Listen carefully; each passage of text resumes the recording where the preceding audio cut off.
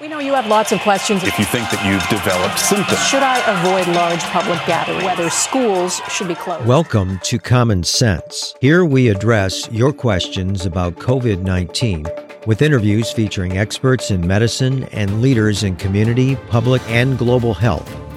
Here's your host, Dr. Ted O'Connell. Welcome to our podcast, COVID-19, Common Sense Conversations on the Coronavirus Pandemic. I'm your host, Dr. Ted O'Connell. Before we get started, I want to make a brief public service announcement. A lot of the restaurants and small businesses in our communities are suffering, and so are those who own them and those who work there. I've been asking some of our guests on the podcast to give a shout out to a few local businesses as we encourage our audience to try to support the small businesses in their communities. So in the community where I live, which is Green Valley, California, I'd like to mention the Napa Deli, which has always been a great supporter of our community activities, especially during the fires, Chat's Indian Cuisine, and Palm Thai Bistro. And I want to encourage people to go out and support them by picking up some takeout if you're able, and then return to your home with that food and practice social distancing. I also want to give our usual disclaimer that this is a rapidly evolving topic about COVID-19, and so anything that we discuss in this interview today may have changed by the time you listen to it. My guest today is Dr. Jennifer Babic, who specializes in clinical infectious diseases at UC San Francisco and has a particular focus on infections in immunocompromised individuals.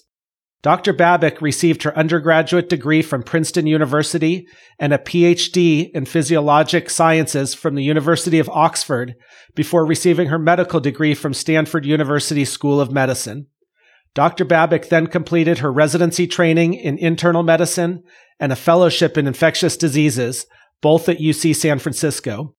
Dr. Babic is very interested in medical education and serves as the Associate Program Director for Subspecialty Education for the Internal Medicine Residency Program and is the Assistant Program Director for Curriculum for the Infectious Diseases Fellowship at UC San Francisco.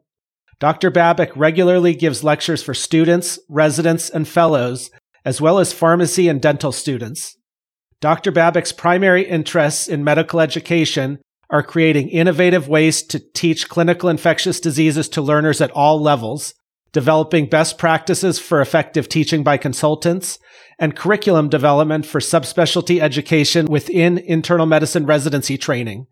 Dr. Babic has also been the recipient of multiple teaching awards. Jen, thank you for joining me on the podcast. I've been looking forward to this conversation because so many family and friends are asking really great questions about COVID-19, and I think we would all benefit from your perspective as an infectious disease specialist. Before we get started with questions, is there anything else you'd like to tell our audience about yourself? Well, thank you so much, Ted, for having me on the podcast. This is such an important topic, and I'm really happy to be here discussing it with you today. It really is. And with your expertise in this area, I think you're the perfect one to be speaking with. And I think it's going to be really high yield for our listeners. So Jen, can you tell me, what do we know about the incubation period of the COVID-19 virus, essentially from the time when someone is infected to when they start to develop symptoms? So the incubation period ranges from 2 to 14 days. And that's why the quarantine duration you always hear about is 14 days. Most people, if they do get symptoms, will start to have them by around day 4 or 5 after being infected. But we do know that the range is from 2 to 14 days. Great. And Jen, can you tell us how the virus actually acts within the human body to produce symptoms? And how is it that some people get no symptoms or very mild symptoms, while other people can become critically ill or even die as a result of infection? Yeah, that's a great question. So we know that the virus infects cells in the upper and the lower airways, and that this leads to inflammation and an immune response against the virus. So it's actually a combination of both the direct effects of the virus and then the body's immune response against the virus that leads to the symptoms that people have, such as fever, cough, and shortness of breath. The question about why some people get sick, some people get very sick and others do not is a really great question. And we don't totally know the answer to that. We do know that older age and the presence of other medical conditions are both risk factors for severe disease. And this is likely due to the immune system not working as well in those patients. So in other words, they're not able to fight off the virus as well. And that's what probably leads to those patients having very severe and critical symptoms. Got it. And when you say upper and lower airways even includes things like the sinuses and the back of the throat, right? And then getting into the lower airways, thinking more down into the lungs? Yes, exactly. Thank you for clarifying that. Absolutely. So, initially when we started hearing about COVID-19, we were hearing about the primary symptoms being cough, fever, shortness of breath, and muscle aches. And now we're hearing about other symptoms that can be included in that spectrum, including a loss of the sense of smell. So can you tell the audience a little bit more about other symptoms that have been linked to COVID-19 infection? Yeah. So as you said, the most common symptoms are those kind of main four that you mentioned: fever, cough, shortness of breath, and muscle aches. Some of the less common symptoms that have been reported in some of the larger clinical studies are the typical URI or upper respiratory tract symptoms. And those include headache, sore throat, nasal congestion, or runny nose. Those are seen probably in about less than 15% of patients. Gastrointestinal symptoms are also less common, and that includes symptoms like nausea and vomiting or diarrhea. And those are seen in less than a quarter of patients. The symptom of loss of smell is really interesting and is kind of an emerging topic that's been mostly in kind of media and social media reports. We haven't seen any major kind of clinical data coming out about how common that is. But I've heard that as well. And our ear, nose, and throat doctors are very interested in that possibility as well. And that loss of sense of smell can actually happen with other viruses that cause cold type symptoms and affect our nose and sinuses too. So it's not necessarily unique to COVID-19, correct? That's correct. But I think, as you mentioned, it's the upper airway, right? It's the sinuses, the back of the throat. When that's getting infected and getting inflamed, then that's probably partly what it's related to. Yes. So here's a hot button topic. When can we expect more widespread testing capabilities so that more people can be tested and tracked for COVID-19? And just kind of, I know you may not be working for the public health department or the government, have great access to this knowledge. And we're already seeing expanded capabilities, but what are you hearing about this? Yeah, that's another great question. We do know that testing has been ramping up in many places, including at academic medical centers, as well as in kind of private laboratories. I think it depends a little bit where you are, right, in terms of how widespread your testing is. I think we're going to definitely continue to see an expansion in testing over the next few weeks, as certain hospitals are developing their own in-house tests and as the kind of private laboratories are expanding their capabilities as well. So I do expect that, every week that goes by, we're going to see more and more testing. I think everybody realizes that this is really critical to the public health mission. Yes, that's been my experience as well, that it is getting easier to get access to tests, and even the turnaround time is coming down pretty dramatically. So it's nice to see that. This next question that I have for you is one that I've been getting asked over and over, and I don't know the answer to it. So I'm hoping that you might. And the question is, if someone becomes infected with COVID-19 and recovers, or even if they have really mild illness and don't know that they've been infected and then it passes by, can they be considered immune, or do we think that they may be able to become reinfected? That's such a good question. So the bottom line is that we don't really know. The more detailed answer is that there was a recent study in rhesus macaques, are a type of monkey, basically. And in that study, there did seem to be at least some short-term immunity. So the animals were infected with the COVID-19 virus. And then a month later, they tried to reinfect them. And basically, none of them were able to be reinfected, showing that they at least had a short-term immune response and short-term immunity. What we don't know is whether that will translate into, what we call a durable long-term immune response that will prevent infection in 6 months or a year or 2 years. So it's a really good question. And unfortunately, we don't really know the answer to that yet. Right. And is it fair to say this particular virus we've really only known about for about 3 months at this point? And so we just don't have that long-term experience. And so you can't really tell what kind of long-term immunity you're going to have because, we can't see into the future. Is that pretty accurate? Yeah, I think that's right. And I think if we look at the other viruses that it's related to, so SARS that was, that came in 2003 and MERS in 2012, they really those viruses didn't exist in the population for a long time. So it wasn't really clear if people were becoming immune and then able to fight off the infection if they were exposed again. So, to your point that we've only known about this virus for 3 months, I think there's so much research that's being done on this virus every day. I have an alert where I get an email with all of the new publications that come out every day. And in the beginning, it was 13, 15 articles a day, and now it's, 85 or 100 that are being published every single day. And that's just going to increase over time. So a lot of people are interested in many questions around COVID-19, but certainly thinking about the immune response and will it translate into durable long-term immunity? I think that's a major question. So Jen, since you bring up SARS and MERS, and those have both happened within the last 20 years. Those are both coronaviruses as well, correct? That's right. And both of those, after having kind of a wild initial period where people were getting infected, kind of went away. And right. I think it's important to be students of history and be thinking, what's happened historically.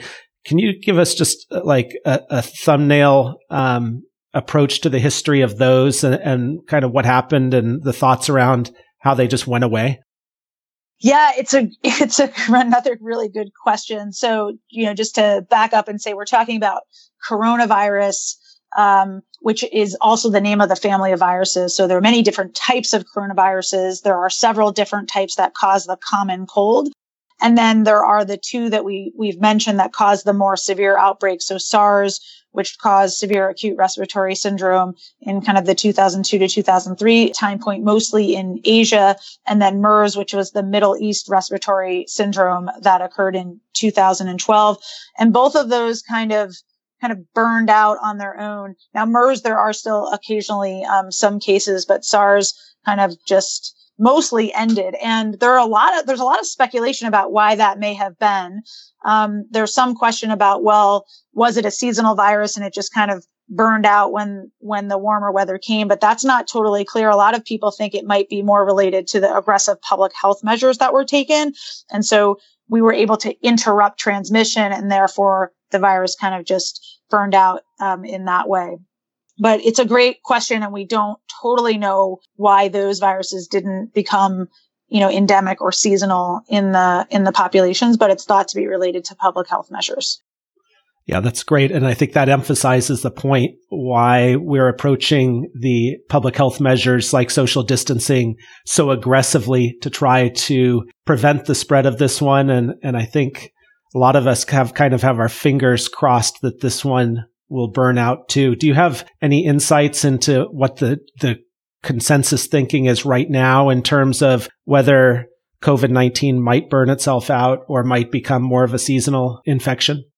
Yeah, I think we just don't know. And what I've seen, the virology experts kind of talking about this, I think the bottom line is that it's too early to know. And we don't know, will we be able to kind of eliminate transmission so much that it does kind of burn out completely, or will transmission slow and then, we'll have another, uptick in, next year, next fall, next winter, or will it kind of keep going all through the summer? I think we don't really know. We don't totally understand the seasonality of respiratory viruses, anyway. And so I know a lot of people are hoping or postulating that potentially as the summer comes, that the virus won't replicate as easily or be transmitted as easily. And I think, unfortunately, we just don't know yet, if that's true or if that will happen. Right. And there really is, just to emphasize a lot, that, this is a novel virus, a new virus, and a lot of these things we just don't know yet. Right. Jen, are there any tests available or tests being developed to be able to test for immunity so that we'll know if someone was previously infected and developed antibodies to COVID-19? Yes. So the antibody tests are in development. A lot of them are being studied. I've heard that some of them have been available in research settings in certain places. They're certainly not available on a large scale basis yet.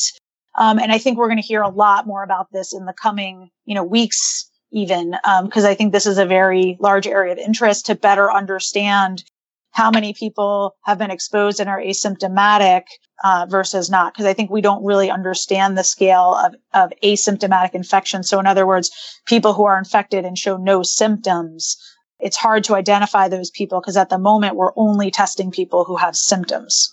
Right. And I think there's a lot of people out there that if they had a test available would like to know if they were infected, even if they just, had a mild upper respiratory infection type of spectrum of symptoms, just so that they kind of have a sense of where they stand. Definitely. So what, again, our knowledge of this is short term, and kind of what I'm asking you is more of a long term question. But what do we know about any long term, or I guess even kind of intermediate term effects of the virus? And to our current knowledge, can it affect the heart, the lungs, the immune system, or any other organs or systems, either in somebody who got mild symptoms or in somebody who had, a more significant illness? Right. So because this is such a new virus that we don't know a lot about whether there are any kind of long-term sequelae specific to the virus. Certainly people who are hospitalized and who are very ill may have kind of at least intermediate effects just recovering from that illness. And that's not specific to coronavirus. We would see that in people who have critical illness from influenza. So we don't know yet that there are any specific long-term effects related to the virus. For example, the loss of smell that you mentioned, that seems to be reversible.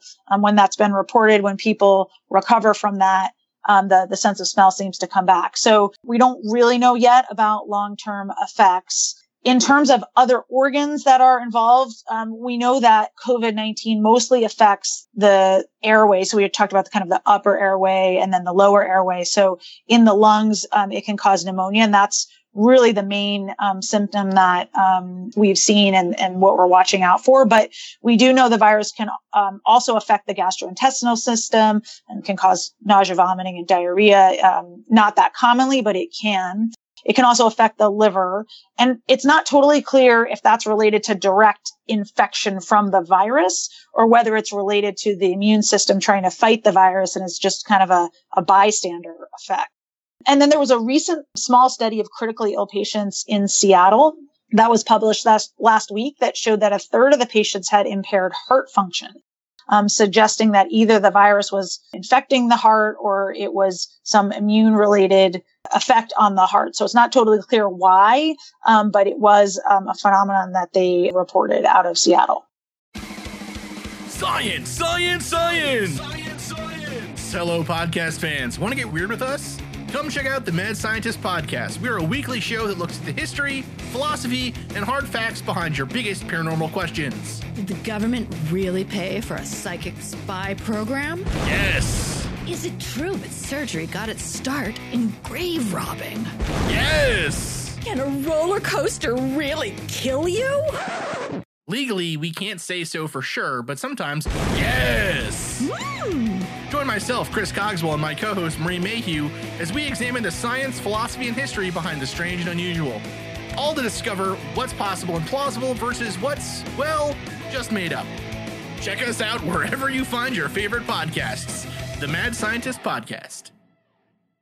Yes, I've seen some reports about cardiomyopathy, which is kind of enlargement of the heart and can sometimes be reversible, and arrhythmias, which is irregular heartbeats. Exactly. And even inflammation of the heart itself.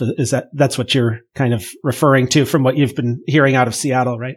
Yes, exactly. So in that study, a third of patients had cardiomyopathy, as you're describing, and then a proportion of them also had arrhythmias.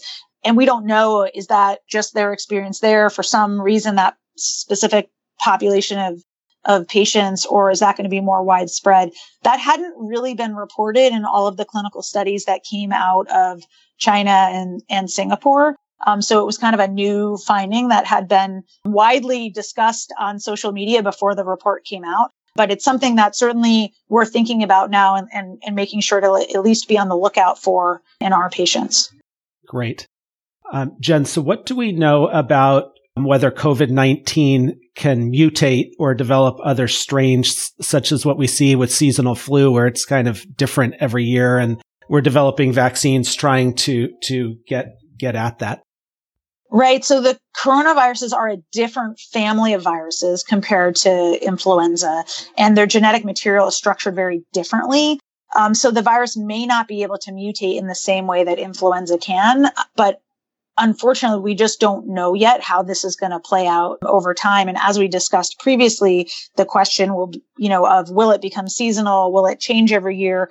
Those questions we just don't know the answer to. At the moment, it doesn't seem to be, widely mutating such that it looks like a different strain. But again, there's so much research being done. And I apologize for being a broken record and saying that there's so much that we don't know yet. Right. No, I don't think you should be apologizing for that at all. It's, this is a new phenomenon for us. The amount that we're learning on a daily basis is phenomenal, as you mentioned, with how many research articles are hitting your inbox every single day, and that number is accelerating.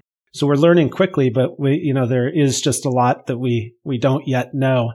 And so at this point, as they start to develop a vaccine or vaccines for this virus, we just don't know if they're going to be targeting this particular COVID-19 or if they're going to have to take a different approach in a year, correct? That's correct. Yeah.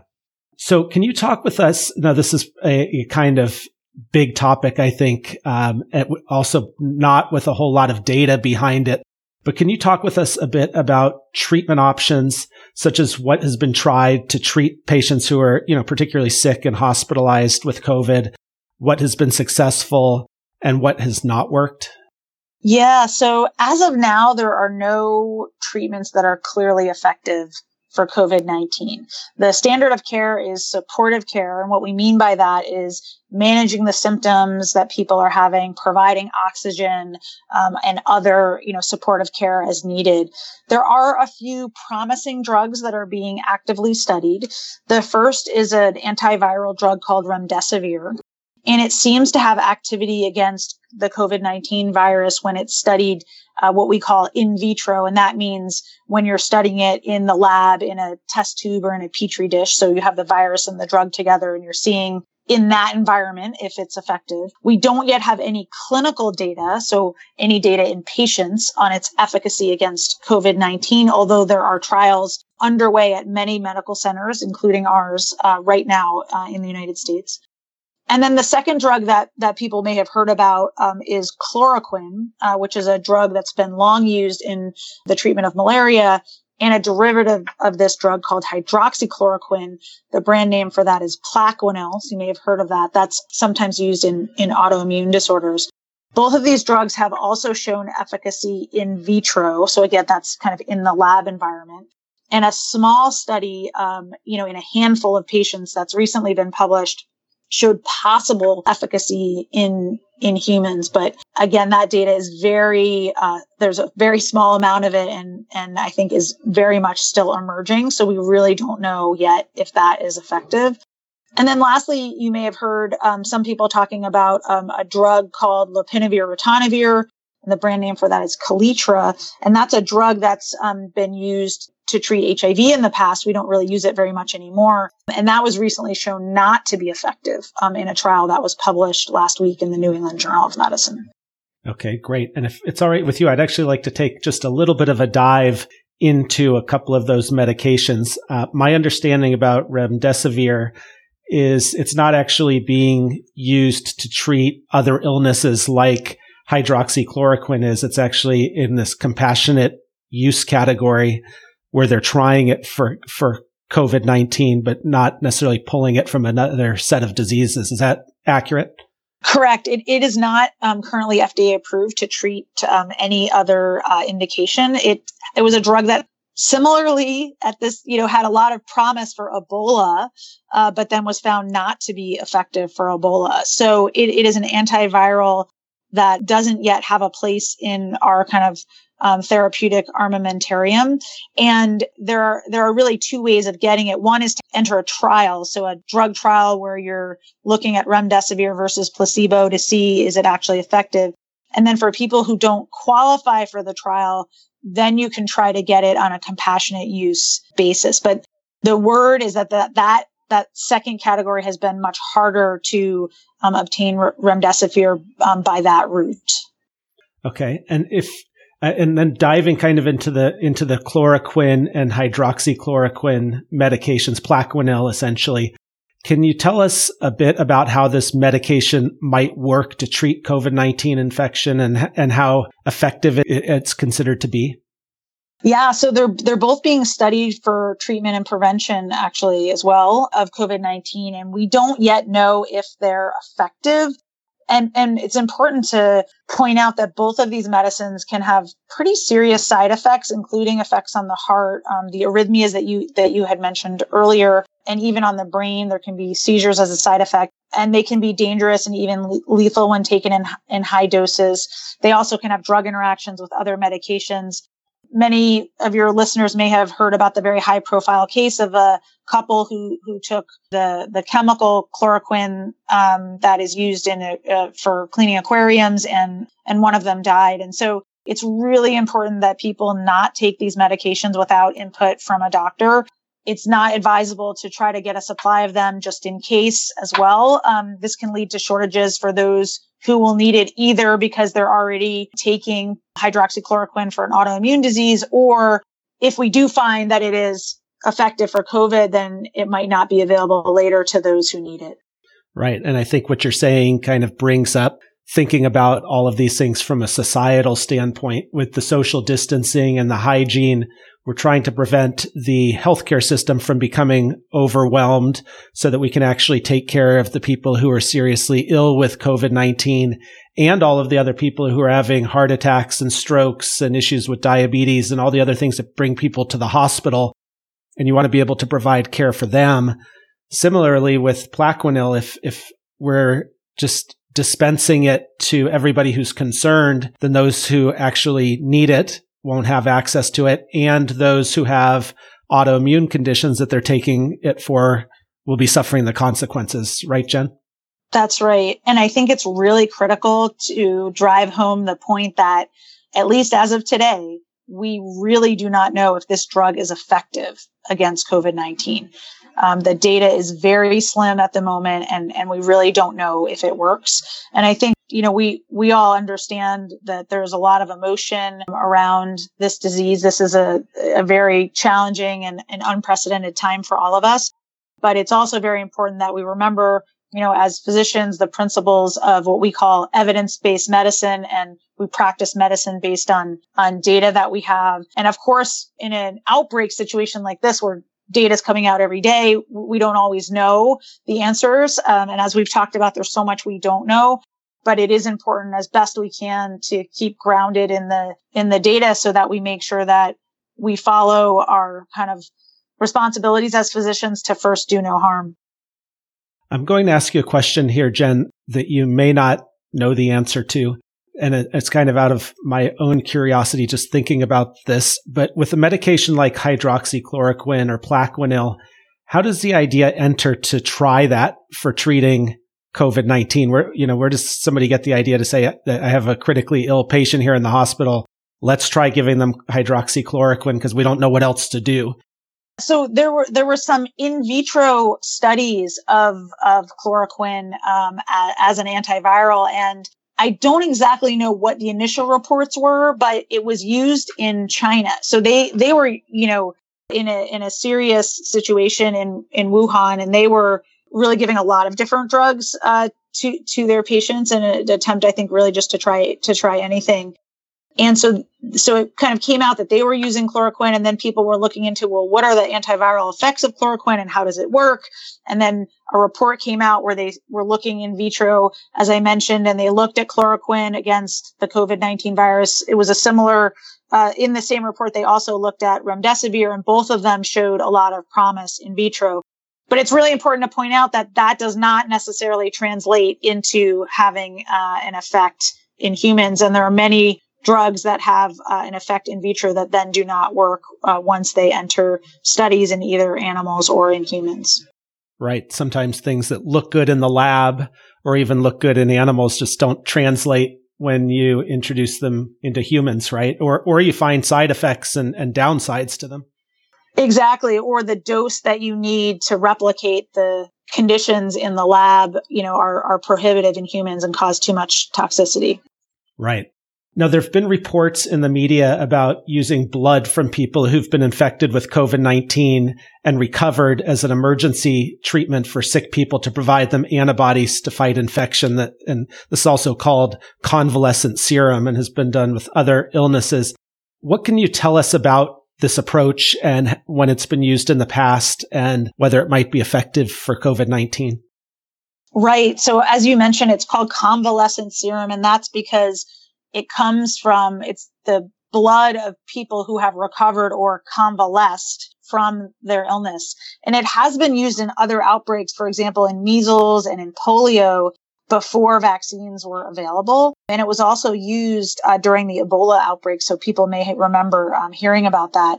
It's not yet known if this will work for COVID-19. It certainly could have risks because you're giving blood products from other people. And it's not clear how scalable it would be. So meaning that it's not known how you could ramp up on this on a large scale to treat a lot of people, but it is something that's being actively studied. And there are many reports of people looking into this. Great. Thank you for that explanation. Jen, before we start to wrap this up, is there anything else about COVID-19 that you want to make sure the public knows, or any important topics that I haven't asked you about that you want to get out there? Yeah, that's a good question. I think, just reflecting on what we're all going through right now, I think, this is really hard for many people on many levels. There are many people who have lost their jobs or who are, in a service industry and no longer have jobs available. There are, as you mentioned, many businesses are suffering. People are trying to work from home. People are trying to homeschool their kids or supervise the homeschooling. So there's a lot, I think, in every sector, people are feeling this. And, I just want to kind of give the message that we're all in this together and we're going to get through this together. And it's been very heartwarming to see the way people have been pulling together during this time. And, I think we will come through this and we will come to the other side. And I hope that we, will keep some of that togetherness when we come out of this. Yes, that's a great message, Jen. I think the idea of togetherness and recognizing the humanity in one another and realizing that each of us is, has other things going on in his or her life. And so if you see somebody getting, angry in line at a grocery store, just to step back for a moment and realize they're stressed and there's something else going on in their lives. And, the more we think about this together and from a societal standpoint, the more likely it is that we'll get through this faster, I think is what we all hope. Yeah, I agree. And speaking of that togetherness, I want to ask you the same question that I kind of led with. Are there any small businesses or restaurants in your community that you would like to mention and encourage people to go pick up some dinner sometime in the next week and try to help them get through this? Yeah, I would say so. I live in San Francisco and one of our favorite restaurants is called Bacco. And it's an Italian restaurant and it's been in our neighborhood for a long time. And I know that they've converted to a takeout business and we kind of feel close to the owners and we love going there. So we really want them to be able to come through this. That's great. And I'm sure they'll appreciate the mention on this podcast. Jen, I want to thank you for coming on and joining us. I was very sincere in telling you that the questions that you're able to answer are ones that we are all getting all the time. And so we really, really appreciate your expertise and your time when you, as an infectious disease doctor, are no doubt extremely busy in the hospital. So on behalf of the podcast and our audience, thank you very much for joining us. Well, thank you so much for having me. I really appreciate it. That's it for today. Thanks for listening. This has been a production of Ars Longa Media. Our producers are Madison Linden and Chris Brightigan. Our executive producer is Dr. Patrick Beeman. If you have questions about COVID-19 that you'd like discussed on the podcast, send an email to info@arslonga.media. This podcast is for educational purposes only and not intended for medical advice. Be vigilant, but remain calm. Ars Longa, Vita Brevis.